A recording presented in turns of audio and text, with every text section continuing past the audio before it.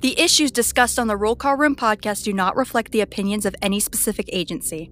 Any characters discussed on this show may be fictional for comedic value unless you're a shitbag Steve. This podcast is rated explicit and listener discretion is advised.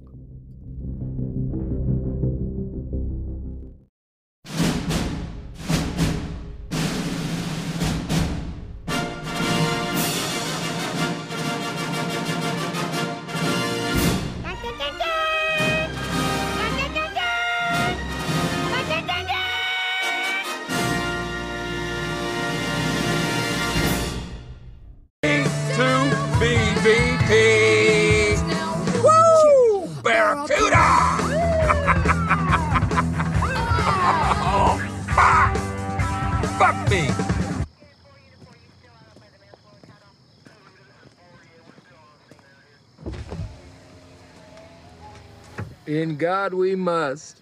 Sir, please get out of the vehicle. You have a great night. Sir? Huh? Please get out of the vehicle. Get out. You know what? Absolutely. And thank you for doing your job. I appreciate it.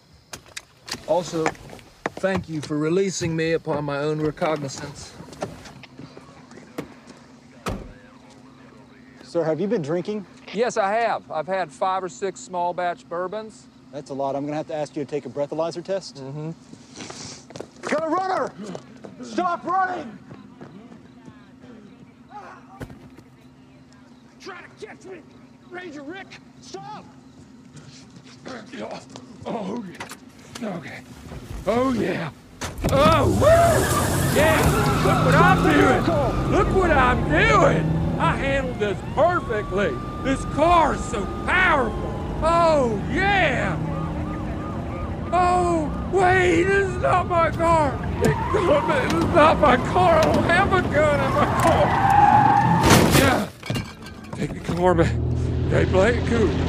Play it cool. He's not gonna notice. He's not gonna notice. Control my breathing. I gotta control my breathing. Oh no! He's slow. Stop the vehicle! Officer, now! are you in need of assistance? I'm back Stop up. the vehicle! I'm back up. Stop the vehicle now! I see you. Stop the No, I vehicle! see you. Get out of the vehicle! Hey, here's the good news. I came back. Let's just talk about this. Oh, hey!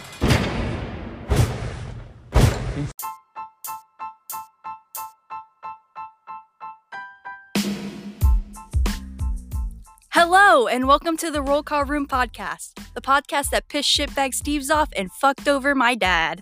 And now your host, and my daddy, Nick.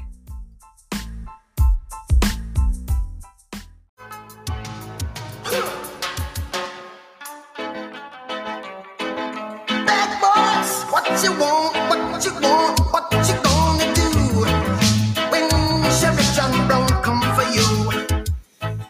All right. Welcome, ladies and gentlemen, to another episode of the Roll Call Room podcast. I am Nick, one of your hosts. Mike is south of the border, checking the border wall to make sure that everything is okay and it's keeping everybody out that has corona. With me is a very, very special co-host, Dave. I'm probably going to say your name wrong, man, but I'm going to be the first one, so go ahead. Yeah. Well, you should hear my last name. Dave Copenhaver. Spot on, man. Damn, that's awesome. Spot on. Dave is Master Deputy with Richland County Sheriff's Department in South Carolina. That's right. And he has appeared on Live PD multiple times. I have seen you on Live PD. Your specialty is DUI enforcement, which falls into what we're trying to do while everybody's on this corona break. Awesome. A lot of officers that are listening to our podcast, even with the funnies, they want like educational stuff that they can listen to. We had your buddy Mike from 720 Interdiction on the last two episodes. Super sharp guy. Yeah, and he knocked it out of the park, so no pressure to you. Yeah, exactly, right. No pressure. So the big feedback that we got from Mike's thing was the interdiction piece, which is that I think you can attest to this, is we have a lot of new officers that are joining our profession and they're being taught by other new officers that don't have the skill sets that you and Mike and me and my co-host used to have Right. out on the street. So it's good to hear from us dinosaurs. Some of the That's stuff. the truth. I know. I heard the music coming in. I had a rookie flashback because Cops was big in the early 90s when I got my start in law enforcement. So That's right, man. That's right. It gets me excited every time I hear that. Right. Still waiting for Inner Circle to come after us for playing that, but whatever. Fight that battle when it comes. Exactly. So, DWI enforcement, was it something early on in your career that you got into, or was it just something that you kind of picked up along the way? So here's kind of how I got started in impaired driving enforcement, Nick. Looking back on it, I don't think I realized it when I was a kid, but I grew up in a family of alcoholics. If you went to something on my dad's side of the family, I don't care if it was Christmas, Thanksgiving, New Year's, Easter, Flag Day, whatever. It was like a contest. So you could get hammered the most and make it home. I'm pretty sure my dad could see the wind a couple of times on the way home. So I guess I grew up in an environment like that. And I'll be honest with you, I graduated from high school with a PhD, a public high school diploma, barely. I was too busy doing stuff that high school kids do. And I knew I wasn't mature enough to go to college right out the gate. I probably would have partied myself out in the first semester, if not the second. So I went in the Marines. And I was fortunate enough to be stationed in Beaufort, South Carolina. And I worked with some really great people there. When I first got there, I was the new kid. I was 19 years old. And everybody's coming back from Desert Storm. And, working, post at night, I was a new kid, so I was standing 12-hour gates. So I thought, hey, if I could learn how to find some impaired drivers or other cases, maybe I get to sit down and write some paperwork instead of have to stand here for 12 hours in jungle boots. After about 6 years, I said, I'm going to be a real cop and make some real money. Well, half that statement was right. I was a real cop. I went to work in a city called Walterboro, South Carolina, which is about 45 miles west of Charleston. And I was 25 years old. My hair was on fire. I just like taking people to jail. In Walterboro and the surrounding area was target rich. And I got good at it.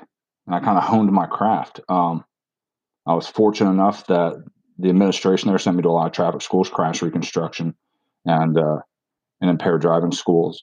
After about 6 years there, I realized I reached terminal rank as a sergeant. I went to work for another department in Ridgeland, which is in Jasper County on the I-95 corridor, and got to play around. I hate to use the term play around, but work a little criminal interdiction on I-95. And a lot of traffic enforcement. And that's where I was able to go through DUI instructor school and drug recognition expert school. And I started to realize, I was like, hey, I'm kind of good at this. Not to sound arrogant, but maybe I can teach others how to do it. And that's when I went to DUI instructor school down in Florida, and then went to DRE school. And I realized at that point, I was much rather do enforcement than crash reconstruction, because I would rather take people off the road than knock on somebody's door and telling them a family member's never coming home again. Because when we sign up to be cops, I don't care what you are, if you're a city cop, a university cop, county sheriff, state trooper, federal agent, whatever, nobody looks in the job description. It says must do death notifications. Yeah. I don't think any of us say, hey, I want to wake up, I'm going to go to work here in an hour and a half. And I don't think I'll go, hey, I'm going to knock on somebody's door, tell my loved one's never coming home again. So my thought was, if I could take impaired drivers off the road, then I would have to do less of that. There are less people dealing with that kind of heartache. I was fortunate enough. I taught. We have one criminal justice academy if you're a cop in South Carolina. So it doesn't matter if you're a state trooper, deputy sheriff, game warden. We have what we call SLED agents, state law enforcement division, or sleep late every day, whichever you care to use. Stop, let's eat dinner. They're the investigative side of our state. No matter what you do in the state, you go through the same academy. I was fortunate enough to teach there for almost 7 years. I got tired of doing the same thing every 3 weeks. And I had a conversation with Mama Bear, and I was like, hey, I'm ready to go back on the street. And she was like, all right, how about it? I support you. I went and talked to my sheriff. We had a conversation, and probably about 6 weeks later, I was fortunate enough to work with the sheriff's department, and I was put on a full-time DUI grant. That's what I did. I ran around, hunted impaired drivers all night long, and we're in a metro area of almost 1 million people between us and the county next to us. So it's a target-rich environment. So that's kind of how I got where I'm sitting right now. Yeah. And when you first started out doing DUIs, was there somebody that you kind of partnered up with that was really, really good at it, or was it kind of feeling in the dark and falling forward kind of thing? I think at that point in time, it was trial by fire, and I didn't realize it back then that I was learning from making a lot of mistakes. Mm-hmm. Or I'd make a case and I might make a fatal error in a case or something I didn't do legally or constitutionally or whatever, and the defense attorney would just beat the snot out of me in court. Yeah, and I didn't realize back then what a blessing that was. Mm-hmm. I mean, I hate to lose. I mean, I'll steal the phrase from Moneyball. I hate to lose more than I love to win. Mm-hmm. But if you think about it in our careers, no matter what you do, you can remember all your failures or all your defeats with the utmost clarity, but it's hard to remember all your victories. I can still remember things I did wrong in cases, testifying in cases that happened back in the late 90s, early 2000s.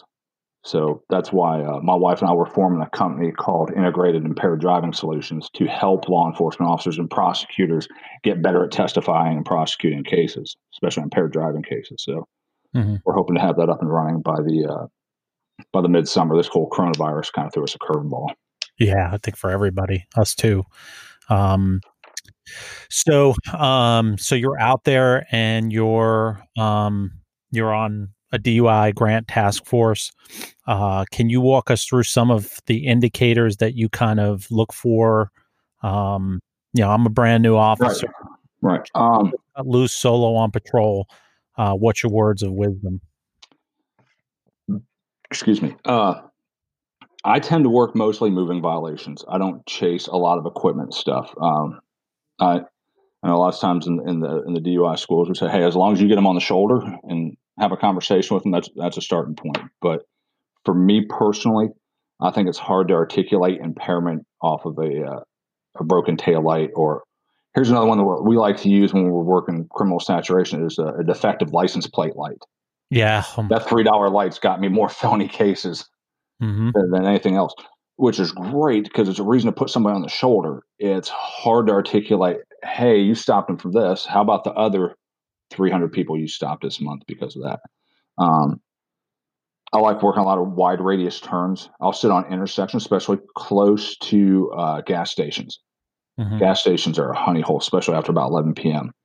For all sorts of shenanigans, whether not just impaired driving, but fugitives, dope cases, all the above.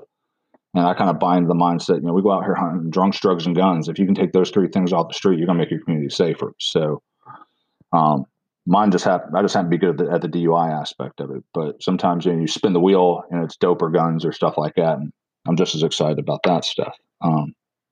You said about the gas station, the Y turn. What do you mean by that? So if you're at a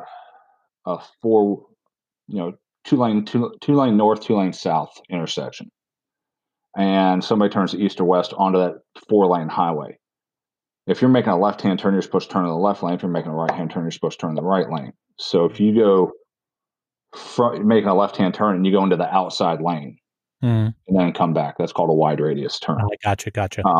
Which in South Carolina is a violation of law. I imagine pretty much all the other 49 states, if you look in your traffic statute somewhere, it says you can't do that. Except West Virginia. Yeah, just about everything's legal in that state. I joke, everybody from I'm originally from Pennsylvania. Everybody dogs on West Virginia and the South and stuff like that. But in reality, we have Pittsburgh, Philadelphia, and the rest is Pennsylvania. So, yeah, I didn't grow up in Philadelphia or Pittsburgh either. So, well, I can tell you, we're in Virginia. That's all we do is make fun of West Virginia. Absolutely, sorry, West Virginia. So, I'll be honest with you. I work a lot of speeding cases. Radar. Yeah. I'm a big radar guy. I don't use a whole lot of LiDAR because I just don't have the patience to sit somewhere very often. ADD starts kicking in. If I'm not jamming cars in about 10 or 15 minutes, it's like, this place is substandard. Let's go find somewhere else. Off to the next hunting hole. I work a lot of thoroughfares coming out of bar districts. I'm not a big fan of the guy who sits across the street of the bar. I'm not saying that's illegal. Everybody's like, well, it's entrapment. It's no sitting across from a dope house. Yeah, I don't like that. I like to give him a fair chance, though. I like to give him a sport. I mentioned when you get ass spanked on the witness stand by the defense attorney for that, you look like an idiot in front of the judge, like that you're hunting in front of a bar. I'm gonna tell you like this, Nick, and gosh, I sounded arrogant when I said that, but this is something that I realized a long time ago in my career. When it comes to courtroom testimony, our job is to be likable. Mm-hmm. If you come off like a jerk, you're gonna lose a lot of cases that you should have won, and you're definitely gonna lose a lot of cases you should lose. If you're like the guy or the girl next door, and people in the jury said, "Gosh, Dave Copenhaver was such a nice guy. I wish my daughter would find a guy like him." Mm-hmm. Guilty, hang him from a yard arm, even if it's a 50-50 case. You know? So yeah, stuff like, and it begins the moment you prepare for work. You know, when I go back here and start putting my uniform on, I gotta get my mind right. You know, I gotta be not necessarily cordial with people, but I gotta be able to communicate well with people. I need to, let them understand that, hey, this is just a job. It's nothing personal. I arrested a guy the other night for driving under influence, and this happens a lot more later in my career than I did younger in my career. This probably has a lot to do with my communication skills. Mm-hmm. He was like, "I thank you for being so polite." And I was like, "Look, dude, I don't think you're a bad person. I just think you made a bad decision." And that's something when I teach, I'm like, write this phrase down, use it over and over and over again. Because people, yeah, you're right, Dave. I drank too much. I knew I shouldn't have drove home. And meanwhile, this is all on video, and jurors are just sucking that up. Yeah. But I think we get that. I think I have to agree with you because I don't think I started to realize how really to communicate with suspects and how much more I can get out of them with honey. Yeah, absolutely. Until I had like 6 or 7 years on where I started to go, my normal just hook them and book them and throw them in the back of the cruiser and shut the door and, shut up and don't say anything or that just doesn't work after a period of time. And I think age has to do with it. I think maturity has to do with it. Absolutely. Later on in my career, having, 15 plus years on, realizing that same thing that you said, that phrase that you use is the same one that I do, which is, I don't think you're a bad person. I just think that you just did a bad thing and you had a bad day. Doesn't make you a bad person forever. Everybody has bad days. Everybody has bad days. And the new officers, and we have a lot of them that listen to this show. If you learn that early on in your career, you're going to have a stellar 20, 25 years in your career. So I think a lot of it too, when I started in civilian law enforcement at 25 years old. So when I was in my 20s, looking back, Nick, I can honestly say there were probably times that I provoked or instigated defendants to doing stuff that probably wasn't in their best interest. Yeah. I threw kerosene on the fire. That's probably the best way to say it. And it had to come to do with my communication skills. Because back then, I didn't care. I would do a use of force packet, or here we call them defensive action reports. I would do that. I didn't mind. My body didn't hurt the next day. Now, creeping up on 50, at 48 years old, if I got to tussle with somebody, my knees hurt the next couple of days.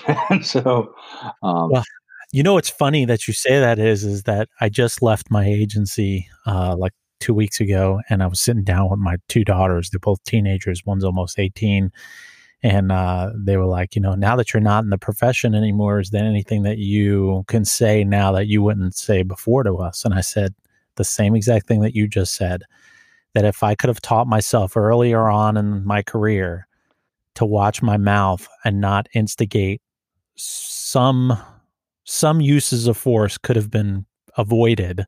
Absolutely. And my body wouldn't be as worn down as it is right now. Like when it's about to rain, the joints in my hand and back hurt because, back in the early 2000s, late 90s, early 2000s, you would just go to toe to toe with a suspect and you duke it out. And then when it was over, you put handcuffs on them. There was mutual respect, and that was it. We didn't have tasers, and you never used mace or OC. You never used that stuff. Sort of. Oh, I would say we did the pepper spray. We had some. Other than in the I'm just thinking about different times where cops sprayed other cops, and I started to laugh because we had one guy who was infamous for it, and then me and my buddy were arresting a prostitute, and she wasn't real compliant. And I said, "I'm gonna spray her," and he goes, my buddy's like, "No." He's right behind her, and I let her hold it like half a can, and I think he caught more of it than she did. And that was in 1998, and every time I see him, he's like, "Hey, remember the time you sprayed me?" I'm like, "Gosh, man, let it go. Come on." Nah, that stuff sucks, man. That fucking sucks. I'd rather get tased than sprayed. Well, yeah, because after 5 seconds, it's done and over with. Yeah. But I mean, we went back, Dave, when you and I first started, it was oil based. Now it's water based. So you just kind of wash it off, and your decon is like 10, 15 minutes. Yeah, definitely. Oil based was like fucking the gates of hell on your face. So, ruthless. So again, I'm always gonna reference the new officers, and absolutely. A lot of them have asked, "What's your approach?" Like you've got the driving behavior already. We've already established that. You're walking up on the car. Live PD is not with you, so you don't have to worry about the camera behind you. Yeah. And we'll get to that later, man. We'll get to that. We'll talk about that later. Yeah, we'll talk about that. You're solo. You're out there. You're approaching the car. What's your approach? What's your spiel? I think we as a law enforcement community tend to, when it comes to DUI enforcement, tighten the parameters, so to speak, on certain hours and certain nights. Okay, so for example, if you come down and say, "Hey, Dave, I'm coming down to South Carolina, cleaning off the passenger seat on Friday night," cool. So it's 12:30 in the morning, Friday night, Saturday morning, and we're stopping cars. We're thinking DUI enforcement or DWI enforcement or OVI, whichever state you're in, whatever you guys call it, wherever you are. Mm-hmm. But how about 3:00 in the afternoon on Tuesday? It doesn't necessarily have to be quote unquote a drinking night or in prime hours. I've always worked my way through stops that I'm looking for criminal behavior until I can eliminate all of them. Mm-hmm. I walk up to a car. You almost scan the back seat. Is there an open bottle in the back seat? Is there a blunt wrapper in the back seat? A crack pipe, syringes. What do I see? What do I smell? What do I hear when I talk to them? First thing I look at is people's eyes. Are they glassing bloodshot for alcohol, or are they dilated? Are they big because they've been smoking weed or meth or crack? Or are they really small because they're on some kind of opiate-based drug like heroin or Oxycontin or something like that, or Dilaudid. And usually, this is something one of my field training officers told me years ago. If it's worth looking at once, it's worth looking at twice. Like if you go, "Hey, that doesn't quite seem right." There's something in your subconscious that triggered you to that. So explore that. I grew up in an era in South Carolina. This is going to sound crazy. I know everybody, when it comes to DUI enforcement, your state has some kind of caveat that makes it difficult for you. Like Georgia has to read some version of implied consent almost immediately as soon as handcuffs go on. I went over and taught a class with some great guys and girls over there, and that was their big thing. Ours in the early 2000s was you had to Mirandize people before doing a field sobriety test. Yeah. What? I grew up in an area where you had to Mirandize people before you did a field sobriety test. So my thought process was, hey, if I'm going to Mirandize somebody, I'm going to ask them some questions other than where you're coming from, where you're going to, Right. Which, I mean, those are pretty basic questions. Now, those are any criminal enforcement questions you should be asking people, where you're coming from, where you're going to. I was joking around on a Facebook post the other day, on a DUI page, and say, "Hey, where you headed to?" And if somebody says, "I'm just trying to make it home," call for your next record. I have never heard anybody say, "I'm just trying to make it home," and not arrest them for DUI or something, some kind of criminal behavior. Because basically what that is, that's a cry for help. That's saying, I know that you know that I know that you know that I know that I'm dirty. I'm just hoping you're too lazy for you to do your job. Right. I ask a lot of questions. Did they do away with that Miranda eventually? Yeah. That got kiboshed in That's 2009. crazy. Thank goodness. That's insane. We have a very strict videotaping statute in our state, though. I have friends, especially my buddies out in Arizona. We used to go out there a lot for field certifications for DRE school when I was teaching at the academy. And a couple of my buddies out there are like, dude, if you can do DUI enforcement well in South Carolina, you would be a rock star in any other state, just because of all the things you got to keep in mind here. I'm not saying it's not difficult anywhere else, because if you think about it, and here's something I talk about when I teach, outside of law enforcement, Nick, how many people do you know that have been murdered? Very few. None. Okay. How many people do you know who have murdered somebody? None. Outside your time in law enforcement, how many people do you know that has sexually assaulted somebody? None. That have been sexually assaulted? Maybe one. How many people do you know that have drove under the influence? See, that's why DUI enforcement is so difficult, because everybody knows somebody who's done it or has done it. Right. And it's for the whole, for the grace of God go I mindset. So we all have that thing that we're fighting. Never thought about that before. I never thought about that. We have down here in Virginia, we have implied consent. It's the biggest pain in the ass in the world. I think that's difficult no matter where you go. It's such a fucking pain in the ass, because you have to read implied consent before you even go down. Our whole booking system for DUIs, it's a fucking mess. To get the breathalyzer done, you have to book them through the whole entire jail. It's a mess. We do the same thing here. I mean, we do the breath test before the booking procedure, so I can either do it at a local police department or somewhere else. But back to interviewing people. Where are you coming from? Where are you going to? How much have you had to drink? And you can get the standard 2-beer answer, because people always remember the first and the last beer they had. Mm-hmm. I call it the Jedi beer trick. Okay, so you have any mixed drinks? Yeah, well, maybe I had a Jack and Coke. How many shots? So I had a shot of Jaeger. Okay. So now you got a couple beers, a Jack and Coke, a Jaeger. Okay, when did you start drinking? When did you stop drinking? Here's the 2 big questions I like. Without looking at a watch or a clock, can you tell me what time it is? Yeah. One guy, it's like 3:30 in the morning. He goes, "That's like midnight." I was like, "Cool. All right. Check that box."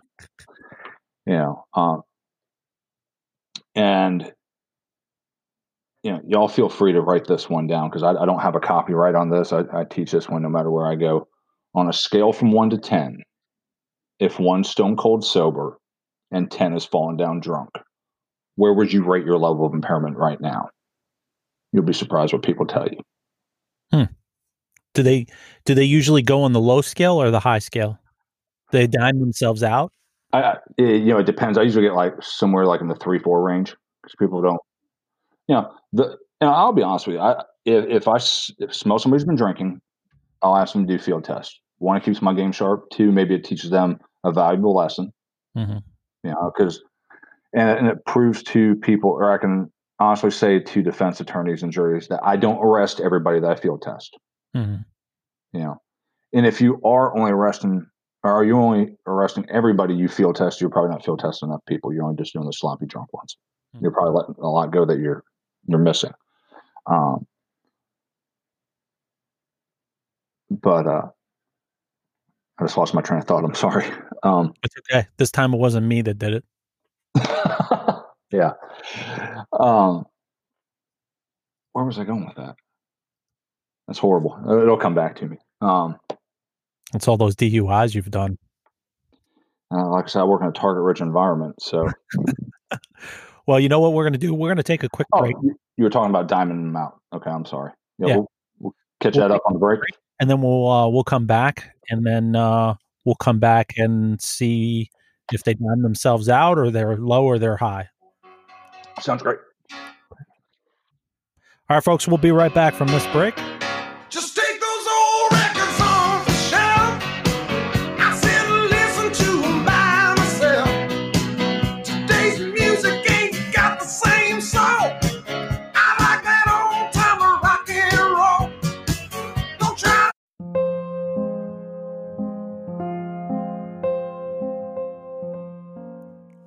law enforcement officers are dying at an alarming rate, not at the hands of criminals, but at their own hands, leaving loved ones to pick up the pieces, leaving our brothers and sisters lost, leaving them praying for answers, leaving them praying for someone to do something.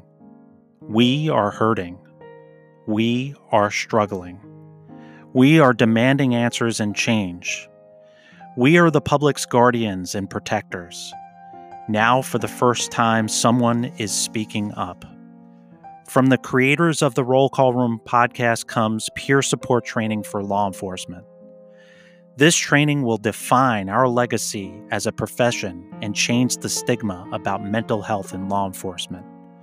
This training will hopefully stop the epidemic of suicides in our profession.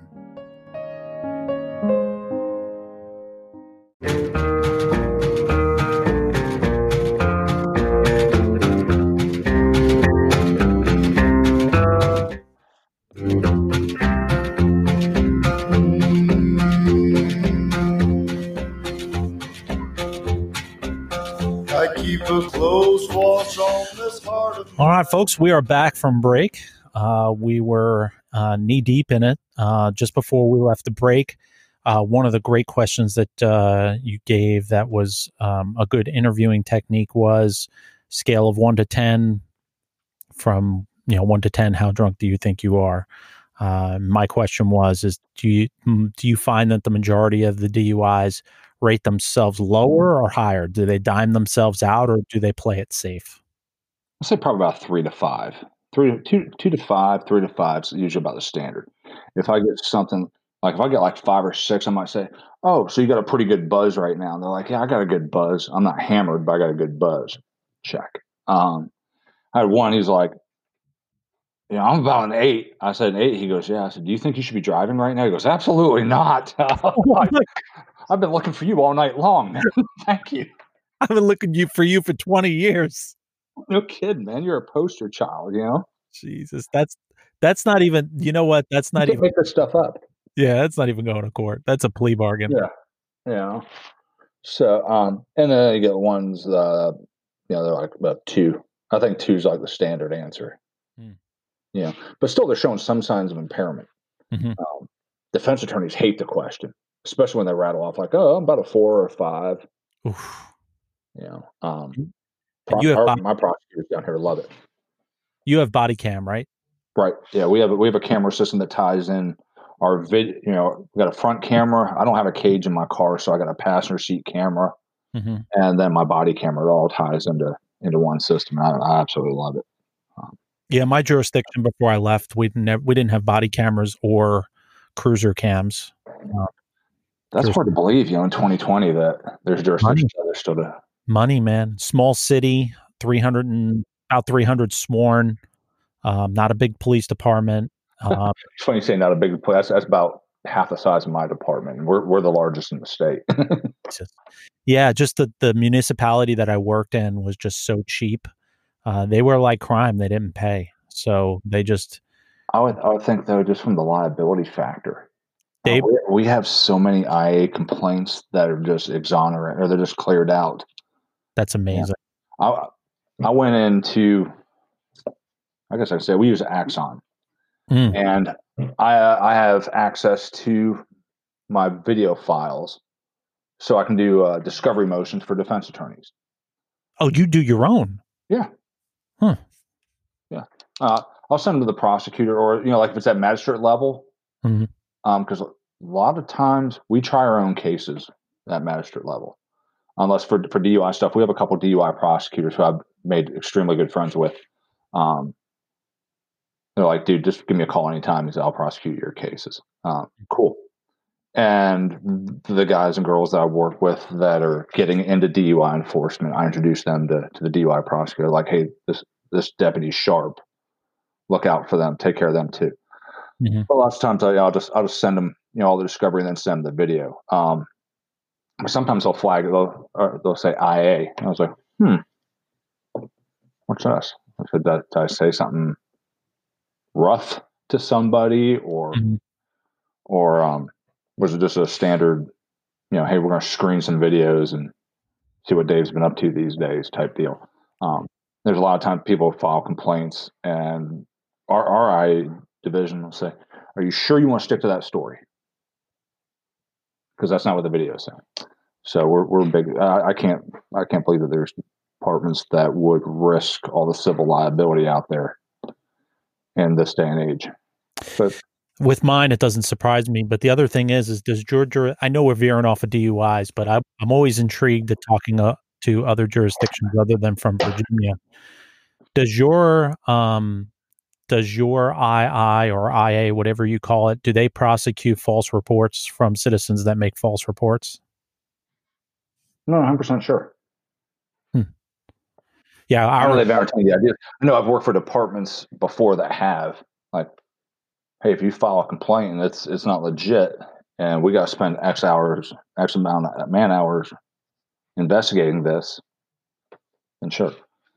That's not necessarily that it always gets prosecuted, but yeah, ours doesn't. Like, you can come in to police headquarters and say that, Officer Nick smacked me in the face, and then they review, like a store's camera, and they find out that there's absolutely it's unfounded, and they just basically send the person a letter saying it's unfounded. There's no prosecution or no charges for filing a false report. I always ask that question to other jurisdictions. I know there was a department I worked for in the lower part of the state where they said, "Oh, okay, Nick, you're going to make this allegation against Dave. Cool. Here, fill out this witness statement, and we're going to write this incident report, and we're going to investigate it. We're going to get back to you."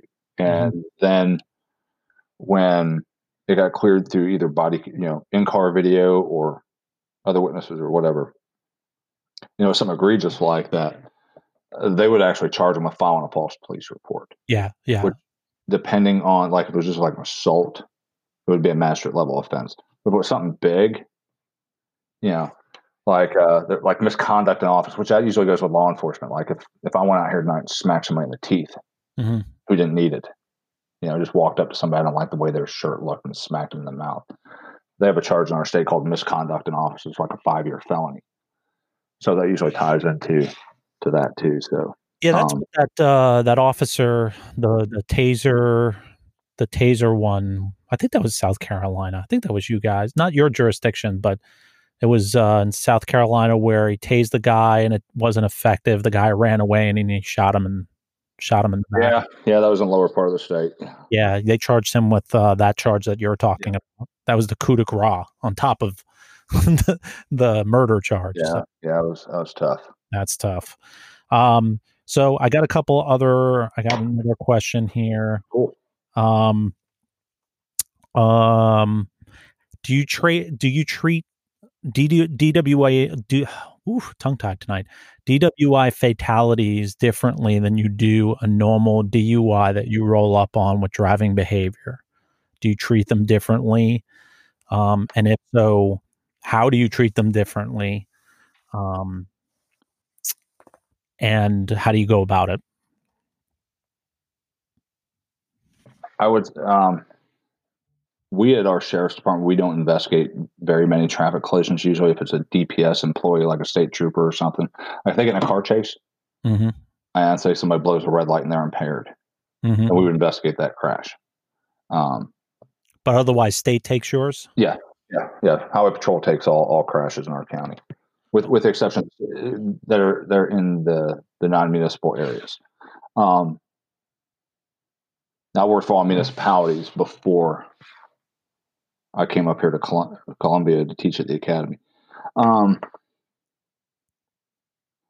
I treat it differently? I would like to say no. I'd like to say, hey, I'm going to give each case my A game, but in reality, we know that's not true. I joked around a Facebook post. I said, hey, if during that December, January time frame when everybody leaves their car running so it warms up in the morning, and then like 45 cars in your jurisdiction get stolen every morning, and you get frustrated. You're like, hey, where are the keys to the car? Oh, I left it running. And you're just like, you roll your eyes at them. You try not to. You try to mask all that. But I mean, that's what you're thinking inside. That person's not going to get your A game of law enforcement. They should. They're entitled to it. But let's be realistic. They're not going to. I like to think this. If somebody's seriously injured or killed in a crash because somebody's impaired, I'd like to think I'm going to break out all my bag of tricks with everything I've learned over the years. And if I have questions, I'll say this: I'm not the smartest guy on the planet, but I know a lot of smart people. Right. I will say this: one thing I'm very good at is networking. I'll start picking up the phone. I'll call guys and girls in other states. Hey, this is what I'm looking at. What do you think? Or this is my scenario. What's your advice? Because lots of times you're just too close to the scenario, Right. to maybe make good decisions or to see the big picture or see the full outcome of it. So, well, this ties into the other thing that I got from a fan, and I guess this is jurisdiction by jurisdiction, but it may be in yours. So a lot of the way that DUI enforcement is going, especially with the defense of persons charged with DUI enforcement, is blood draw. A lot, like I know in Virginia, we're really pushing hard for blood search warrants. right. Is that the wave of the future that you're seeing eventually, where we're going to veer off of the intox machine and rely more on getting a blood search warrant? Or do you find a blood search? I don't think we're going to go away from breath testing. And here, I could be wrong on this, but here's why I say in South Carolina we will not probably go. Number one, they're going to say blood draws are just far too invasive a procedure to be a primary method of testing. It's the most accurate form of testing, but I would like to say that I should get a search warrant on a breath test refusal. I don't always. Now, if it's a repeat offender, I'll give you an example. I stopped a guy, almost 2 years ago. I remember I was working some overtime, and I was really frustrated because it was like 3:00 in the morning. I hadn't made a DUI arrest yet, and it was on Friday night. And people are like, well, maybe you're doing your job if you're not finding them. Not in this area. I was sitting at a red light, and I looked over, and a guy sat through a full green light at 3:00 in the morning. And I was like, this is stuff they talk right out of NHTSA manual about. So I stopped this guy. His license suspended. He's listed as a habitual traffic offender, which is a 5-year felony in our state. And he's got like 4 prior DUI or convictions in the last 10 years. Field test him. He's impaired, so we place him in arrest. I'm like, I know how this is going to go down. I'm going to take him down local PD, offer him the breath test. He's going to tell me to go kick rocks. And he's going to think that he beat the system. So my buddy Phil, he used to teach at the academy with me. Also, he's one of my partners. I called and said, hey, when I check out the police department down here, give me about 20 minutes and then meet me down there. And he says, okay. So I walk in. The guy's like, I'm not taking a breath test. So I said, let me read implied consent. You can do whatever you want after that. So I read it. He goes, go kick rocks. I said, okay, cool. We do the refusal paperwork. I take him out of my car, put him back in handcuffs. I put him in Phil's car, and I said, just sit right here for a second. I said, come over here. I'll pull his DMV record up online. And I said, okay, there's 1, 2, 3. I'm counting, and Phil goes, and there's number 4. He said, okay, so this is number 5. He says, what are you going to do? I said, watch this. I typed up a search warrant. And we carried him down to jail. Turned out he had like 2 hours after I stopped him, he had like a 166 blood alcohol, which you figure most people metabolize at 0.15% per hour. So he was close to a 2 when I stopped him. Right. We've had scenarios where troopers, this one trooper that I'm friends with, she got hit head on by a drunk, real low speed impact, thank goodness. But it was a double refusal. Girl's like, I'm not doing a field sobriety test. I'm not taking a breath test. Cool, sit tight. And I went back, typed up a search warrant. So she said, what are we doing? I said, we're going to the hospital. Why? Because go get your blood. That's why. We've had a couple scenarios like that. I use it for the bigger cases. One, because this is the way our statute's written, we have to have blood drawn or urine taken by a licensed medical person in a licensed medical facility. So it can be a lab tech, but it has to be like in a doctor's office, an urgent care, a hospital, a vet clinic. I had a trooper friend of mine. He was on the way, and we have a specific time limit that you can get secondary tests in, and he wasn't going to make it. So he passed a vet's office. He slid in there. got a vet text. I mean, I was, Vet's office? I mean, it met the requirement by statute. They're like, hey, great thinking. Don't ever do that again. Yeah, jeez. It's one of those things. That's not the norm. So, I mean, that's the big hang up for me Yeah. is to do that. It's like a 20-minute drive to the hospital. And then I got to drive, now I'll say this, the nurses at the hospital that we use are phenomenal. Mhm. All the my sister's a nurse at Geisinger Medical Center in central Pennsylvania. And all the nurses are getting all the pub these days with this virus, and they do amazing work. I'm not trying to make light of that, but these guys and girls at the hospitals that we work at are just top notch. Yeah. I walk in the door like, what do you need? I'm like, need a blood draw. They're like, cool. I'm in and out in like 10 minutes. Yeah. I got hit by a drunk. I got rear-ended by one with a 257 blood alcohol. The end of September.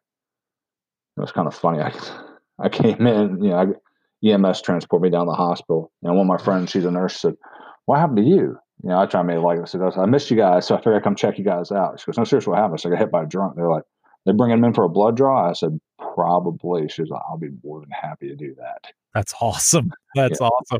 I think the needle she used looked like a javelin, like a lawn dart or something like that. So I asked that question because here in Virginia, it's becoming more and more prevalent. It's becoming more of a thing where blood search warrants for DUIs are happening, and they're becoming more streamlined. One officer takes them down to the hospital, the other officer shoots down to the magistrate's office. That's right. Has a template already filled out.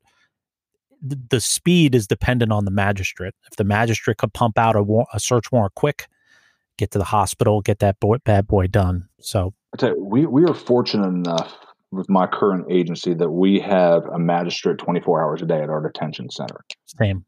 So if I take somebody in, they go kick rocks. If I really want to, I could walk in the back, type up a search warrant for a blood draw, and go do it. And actually, I had a bond court magistrate who does a lot of defense work, and she kind of questioned it at first. She goes, "Isn't this kind of like I said, Your Honor, I said, if there's probable cause to arrest, there's probable cause for a search warrant.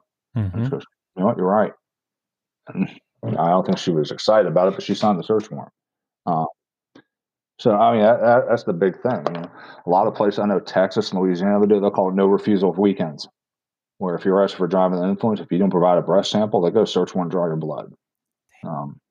So, yeah, it's the in vogue thing these days. Mm-hmm. I think prosecutors like it too. Oh, prosecutors love it. Absolutely love that. I think where it becomes difficult is getting the nurse or the person who drew the blood and then your toxicologist into court. Amen. Yep. But from our perspective, especially our toxicologists, because I think we have like 6 or 7 for the whole state at SLED who do all the toxicology work. So, you got 15,000, 16,000 cops in our state and 6 or 7 toxicologists to run around the state handling DUI, DWI cases. I'll be honest with you, I probably should get more search warrants. It's just hard for me, especially if I got one who's sloppy. Yeah. If you think about this, we're building a case. I always, when I taught at the academy, I said, think of a banana split. If I throw some bananas and some ice cream, some whipped cream, some pineapple, chocolate sauce on there, but I don't put the cherry on the top, you can still look at that and pretty much tell what that is. Mm-hmm. Looks like a banana split. If I just take a cherry and drop it in a bowl, what do you got there? A cherry in a bowl. Mm-hmm. And what I'm trying to make is your toxicology, your breath test or whatever is that cherry. Mm-hmm. If you're relying solely on your toxicology to win your case, you have a loser. You made a bad case. Now there's ones I'm like, I had one last Friday night and the guy's license was suspended. He's like, my license can't get suspended anymore. Could it? I was like, nope, you're absolutely right. And he's like, I don't think I want to take the breath test. I was like, cool. Yeah. I was in and out like in 12 minutes. I was like, great. I was like, I got things to do. Mama Bear wants me to cut the grass tomorrow. I'll take the overtime. Yeah, but I was like, Well, Mama Bear, that's things she wanted done at the house, so we need to get up early. So yeah, we're bouncing on this one. Well, that question had come up in some of the emails and stuff that I got about your appearance coming on. So I had to throw it out there because, I wasn't a big blood draw person. I got to be honest with you, man. Early in my career, I latched on to a really, really good DUI enforcer in my agency. And I took the DUIs like a moth to the flame. I was kind of like you. Right. Doing them. A lot of officers avoid doing them because they're just a ton of work, but they're really not. I like the sequence of events that happen. I like working for my case. I like building a case. I like figuring things out. I like the investigative part after you lock them up, which is, I know that you drank. Now I need to prove that you drank, which is every single time you go to the bar and you close out your tab, what do you get? You get a receipt. And I would love when I would go in their wallet or go in their cup holder and find a $75 bar tab or something. $75 bar tab, and I put that bad boy in evidence. And I'd show up to court. It's got the timestamp on it. It's got the date. Absolutely. Everything. And the folks that are new to this business, that are listening to this, those are the fine details that a prosecutor could use to put that last nail in the coffin. I can't even tell you how many times I was on the witness stand and it could have gone either way. And the prosecutor said, "Is there anything else that you found inside of the car when you did your property search?" "Yes, I found a receipt." "For receipt for what?" "Receipt for $145 closeout bar tab." Slam dunk. From Wet Willie's. Yeah. And they'll even say, what's Bob's Wholesale? And you're like, "That's a local bar." And they're like, "Oh, okay." And then, the jury or the judge is like, "Oh, you're fucking done. You're fucking done." So pictures of people's hands, they get those bar stamps, or the wristband. I call them guilty bands. Yep. Cut those off. I used to cut those off. Yeah. Big time. And then, cell phones, if you want to go that route, I mean, you can do a search warrant on cell phones, but I mean, here's something, it's 2020. Look at their social media. Yes. I locked up a girl for DUI. I mean, she was toe up, like a soup sandwich. And, she had a pretty open Facebook account. I looked her up and, like 45 minutes before I stopped her, it was something like shots with my girls, I'm so effed up, or stuff like that. And I was like, this is gold. Yes. Check out their Instagram, their Snapchat, Well, I'll tell you another one. I took an internet investigative course last year sometime, and I wasn't a big real social media person up until this podcast. Right. That ruined my life, and that's all I do now is social media. And what you can do for the millennials that are out there that are DUI enforcers is, if you have a receipt or you've questioned them and they said that they came from Jim's Bar and Grill, go into Instagram or go to Facebook and put in hashtag Jim's Bar and Grill, and it'll actually pull up all tagged pictures at that bar. Oh, wow. And so if that person took pictures with their girlfriends or their boyfriends, those pictures are going to be on social media. It's just the way the proximity works with social media. It's insane how much these social media accounts are really helping us build cases, because they don't understand that they're tagging themselves in businesses, and their pictures are open for them. Even if you have a private Facebook or private Instagram, it is not private when you tag Jim's Bar and Grill. You give up your privacy. Yeah. I went to this class, man, last year, and my eyes were open real wide. And as I'm taking the class, I'm shutting shit off on my cell phone, on my iPhone. I'm like, fuck, I didn't know that was an option. Like, there's so much shit that it does. So, but we're gonna take another break, and then we'll come back, and I've got a couple of fun questions for you. All right. And then we're gonna close this bad boy out. Cool beans. All right, folks, we're gonna take a quick break. Heard it from a friend who from another, you've been messing around. They say you got a boyfriend, you're out late every weekend. They're talking about. Do you want to help the Roll Call Room podcast keep going? Of course you do. Join Patreon and pledge to the show each month. Tiers start at $5 and you can get some pretty cool shit with it, including swag and access to listen to episode clips early. So put that Starbucks coffee down and help my dad keep the show going. Don't be a fucking Steve. Go to rollcallroom.com to pledge today.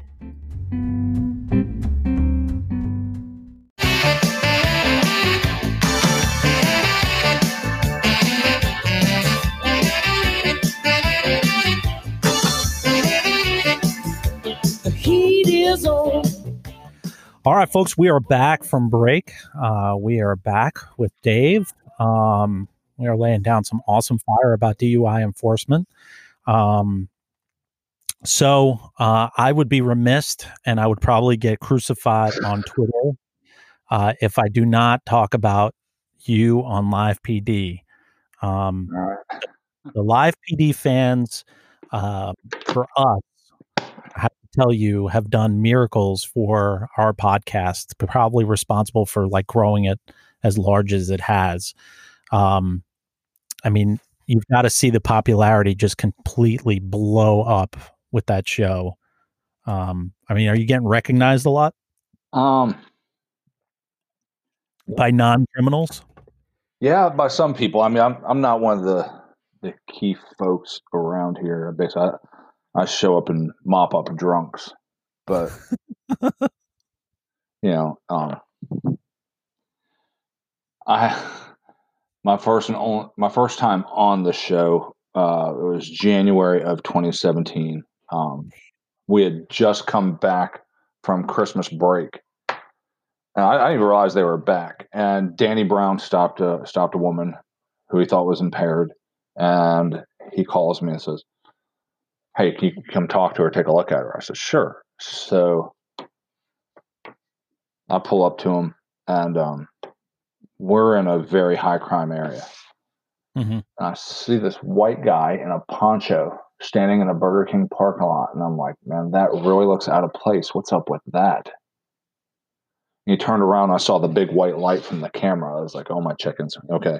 And I'll be honest, I've made a lot of DUI cases over the last 23 years. My hands were shaking. Really? Yeah, I was super nervous. I do like, all right, breathe, relax. You've done this before.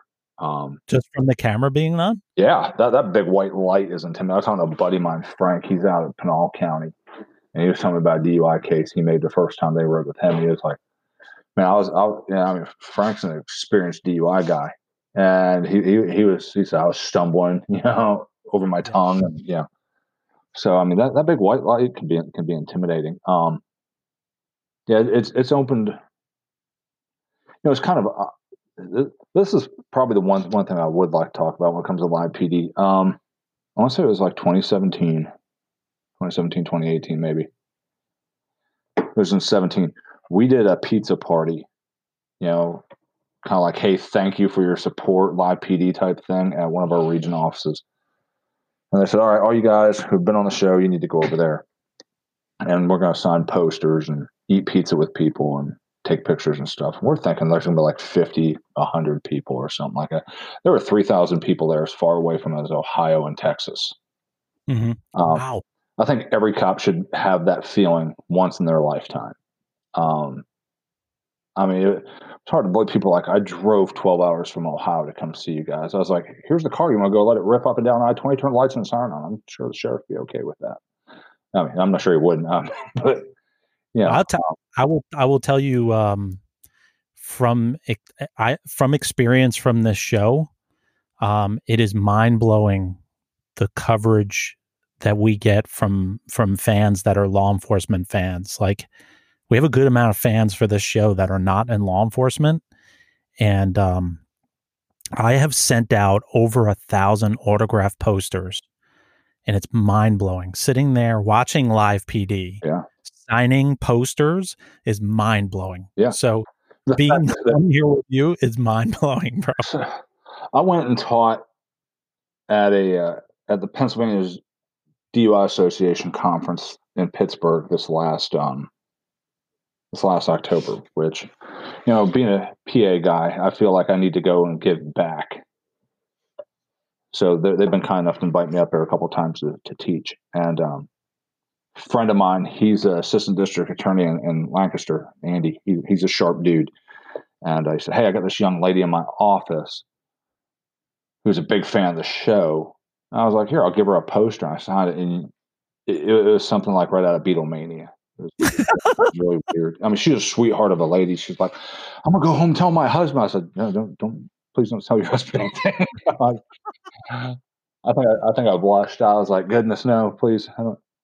If anybody can relate with you, I can. I had my star moment. Me and my family were out to eat, and I had my roll call room hoodie on, and it has our cartoon on it. And some fan paid for my family's meal, and the waitress came over and was like, a fan saw your shirt and paid for your meal. And I was like, I felt, when somebody does that when you're in uniform, you're like, I got to know who it is, because then I feel like I'm not giving back for the free shit that I just got. Yeah. And the person. I'm going to tell you like this. I love the area I work in, Nick. It's fun to work here. If you like doing it in law enforcement, we have plenty of it. But I tell you what is really great here. A lot of people talk about community policing. Mm-hmm. And I think our agency has a lock on it. I really didn't want to talk that much about my department since I'm more on a solo thing here, but we're good at what we do when it comes to that. And I'm not talking about just shaking hands and kissing babies. I'm talking about going to community events and building bonds and stuff like that. It's not rare pre-coronavirus for me to walk into a restaurant, somebody buy my lunch for me 3 out of 5 days. Wow, really? Not unusual. Or coffee or somewhere. To the point where, like, I walk in Dunkin' Donuts and, guy or girl in front of me is like, hey, let me get 3 donuts and a coffee. I'm like, yeah, throw a extra large black on that. And they look at me and I said, here, put on my card. And, because it happens to us so often. It's unusual. Holiday time, people dropping off food to region offices or headquarters or stuff like that. It's something I always wanted. So in the twilight of my career, I'm glad that I found this department and had the opportunity to do a lot of things I've done here. Yeah, sounds like it, man. I really admire your department the most on Live PD. I'm not just saying that because you're on here, but I like it. I like your department. You guys have some really cool cruisers too. A Camaro? What the fuck? Like, who thought of that? Who's running your fleet? Okay. That's incredible. So this is that a seizure? No. There's what? Those were paid off of a grant, from what I understand. How many? I think there's 17. What? Okay, so here's how our department's broken down as far as vehicles. You can identify where somebody works based off what they drive. Our patrol division, our region cars, are Ford Interceptors.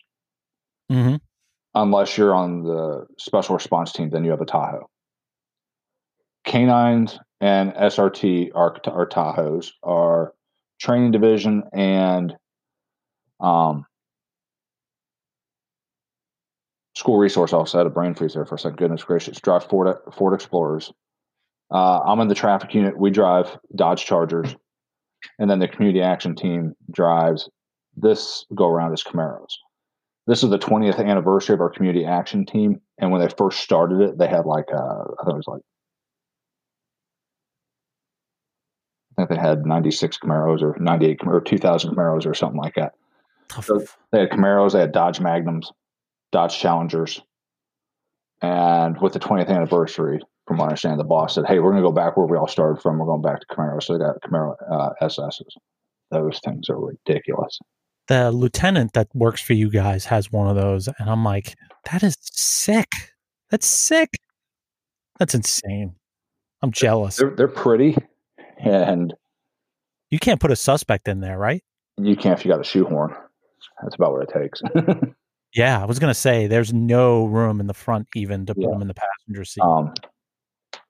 the community action team and my unit, the traffic safety unit, are under the same leadership. We're all under the community services division. So, like my captain drives a slick top Camaro, and he's like, "It's a pretty car, man, but it's 6 or 7 hours in a car like this is hard on the back." So, yeah, I think it's built for like these 160-pound kids who run like a deer, not me. Jesus. All right. Well, you know what? We're at that point. I got a funny question for you, Dave. Shoot. Are you game? I'm game. All right. This is going to make you think. And it's nothing like what you're thinking right now. You have to arrest one. You have to mentally detain one. And you have to have coffee with one. Okay? Arrest one, mentally detain one, and Have coffee. coffee with one. All right? And Okay. coffee meaning you got to sit down and have a meaningful conversation. All right? Here are the three people. I purposely made this not about politics because we're both in law enforcement and we're Right. not allowed Yeah, absolutely. any view whatsoever. Absolutely. Yeah. Pee Wee Herman, Alyssa Milano, and Gary Busey.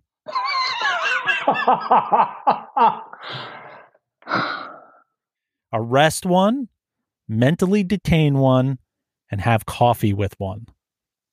Pee Wee Herman, Alyssa Milano. Okay. I would say Gary Busey would probably be the most likely candidate to be arrested. So I said, who in the real world, who'd be the most likely candidate to be arrested? So I'd probably deviate from that. He's off the chain. In fact, I was watching a thing on YouTube. I've been on this big top 10 Watch Mojo list of things. They're talking about celebrities who have been banned from TV shows, and Gary Busey was actually banned from the Howard Stern show. Really? Some of his antics, yeah. I'd like to have a cup of coffee with him. I Really? think that would be off the chain. Yeah. I'm writing mine down so I can tell you. So there's no. So coffee with Gary Busey. Okay, I'm on coffee with Gary Busey just because I think it'd be a total train wreck and it'd be fun. Now you have to arrest one and detain one.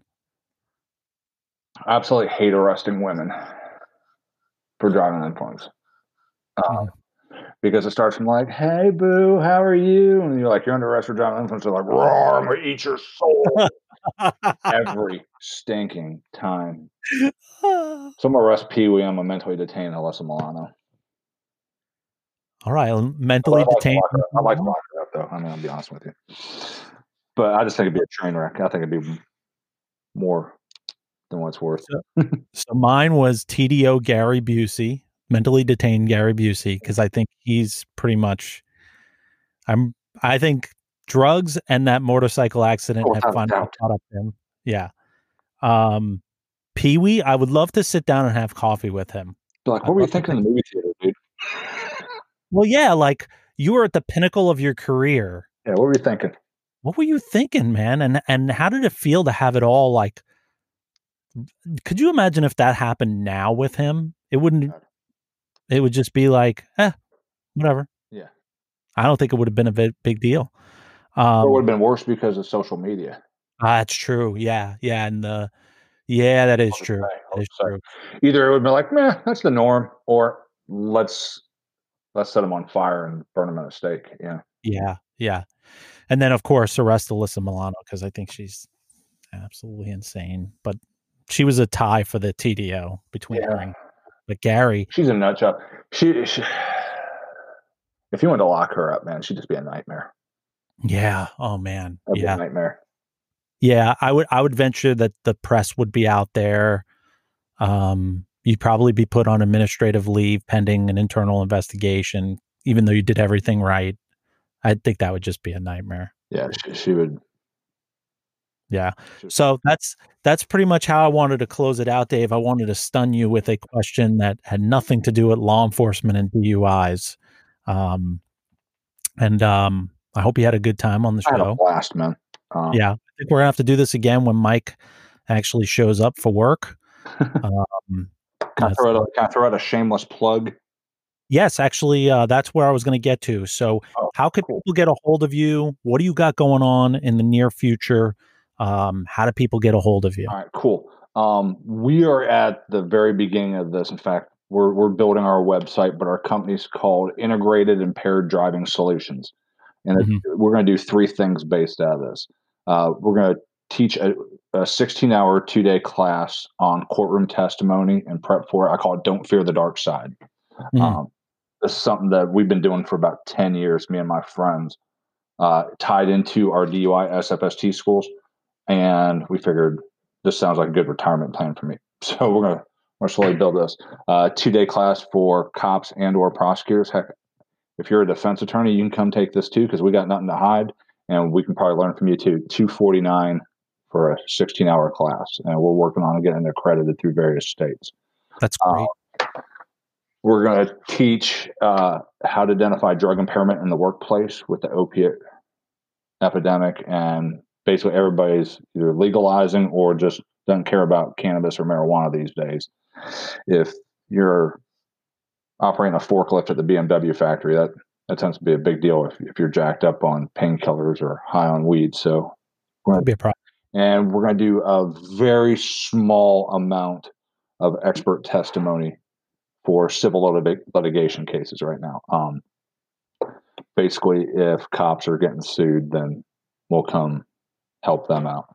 That's one of the agreements I have with my sheriff. He's like, you can do this stuff, you just can't testify against cops. Not that I don't think I could ever do that, even if I get out of law enforcement. I'll be honest with you. Same. I think if I did that, then the last 23 years I would have been lying to cops. Yeah. So that's just my philosophy on it. So I'll be honest, the flagship of it is going to be, Don't Fear the Dark Side. I don't think there's a whole lot of courtroom testimony class out there. It's 2 days. We got some lecture stuff on how people learn to think, how to testify and direct and cross, a wet lab refresher. We're going to get some people in your neighborhood liquored up or not liquored up, and you do field sobriety tests. Take good notes, because we're writing an incident report off that later. We're going to talk about blood search warrants, theme development for prosecutors. I have a friend of mine. She's now in private practice doing personal injury work. So she worked with me as a DUI prosecutor. Awesome at theme development. And then that's day 1. And day 2, we'll put you on the witness stand, and I'm gonna bring some attorneys. Some may be current prosecutors. Some might be private attorneys working non-defense work. Like I got a friend, my friend who I just talked about. She's doing personal injury. I got another one who's representing law enforcement in 1983 lawsuits. And then I got 2 who are defense attorneys who are very pro law enforcement, who will come help us out. So I think it's fun. I think cops will have a good time out. They're going to learn a lot. I kind of tie in the Mike Temez belief that, you leave a class, you don't only just pay for the class, you pay for the networking capabilities from the class. Hey, if I got a question, my phone's on 24 hours a day. So we're hoping to have that up and running here probably by midsummer. I'm on Facebook, obviously, Dave Copenaver with a K on that. I'm on the DUI SFST DRE for law enforcement page. My email is davidcopenaver@yahoo. You can hit me up if you got a question there. But when we get the website up and running, man, we'll hit you back with it. Awesome. When you get that up and running, we'll have you back on. Mike will be in studio, and then we'll do maybe a funny episode. And you get to experience some of the comedy that goes on in here. I had a blast, Nick. Thanks for having me, man. Dave, I appreciate it. Now, everybody, this is what I want you to do is if you need to get a hold of me, you can reach me at nick@rollcallroom.com. If you are not a Patreon supporter of the show, please log on to rollcallroom.com. There's a big yellow banner right at the front, at the homepage. Click on it, subscribe as a Patreon supporter. Get a lot of cool perks being a Patreon supporter. Check us out on YouTube. And as always, take good care of each other and be safe. I really drink from the bottle, but I'll smoke a little weed. I still live in the sticks where you wouldn't go. In a town of 1,200 off an old dirt.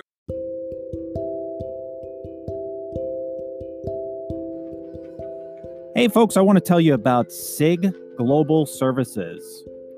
SIG Global Services helps officers create their resume for after law enforcement careers. Or if you're in law enforcement, you need to brush up your resume for a promotional process, SIG is where you need to go. Let me tell you how I came about SIG. Burke, who's a former police officer, created this to help officers build their resume. Folks, building your resume is a lot harder than you think it is. You may leave out some stuff. You may cut yourself short. Burke can help you create that resume and get you that promotional opportunity or a job that you've been seeking. I want you to give him a call, 703-943-7854. Email him at sigglobal01@gmail.com. Go ahead and tell him that Nick and Mike from the Roll Call Room sent you. Check him out. He's awesome, and Burke's a big fan of the show.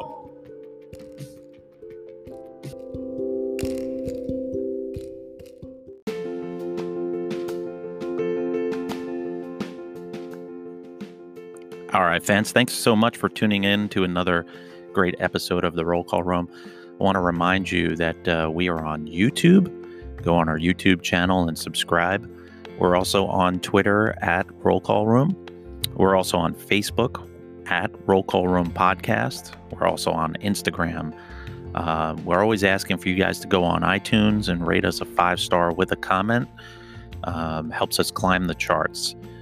Don't forget to check out bluehelp.org. If you're struggling out there and you need somebody to talk to, we'd highly recommend them. Don't forget about our nonprofit, tagfink.com. We got some great shows coming up soon, and we love hearing from you guys, so please email us at nick@rollcallroom.com or mike@rollcallroom.com. And always take care of each other, look out for each other, and check on each other.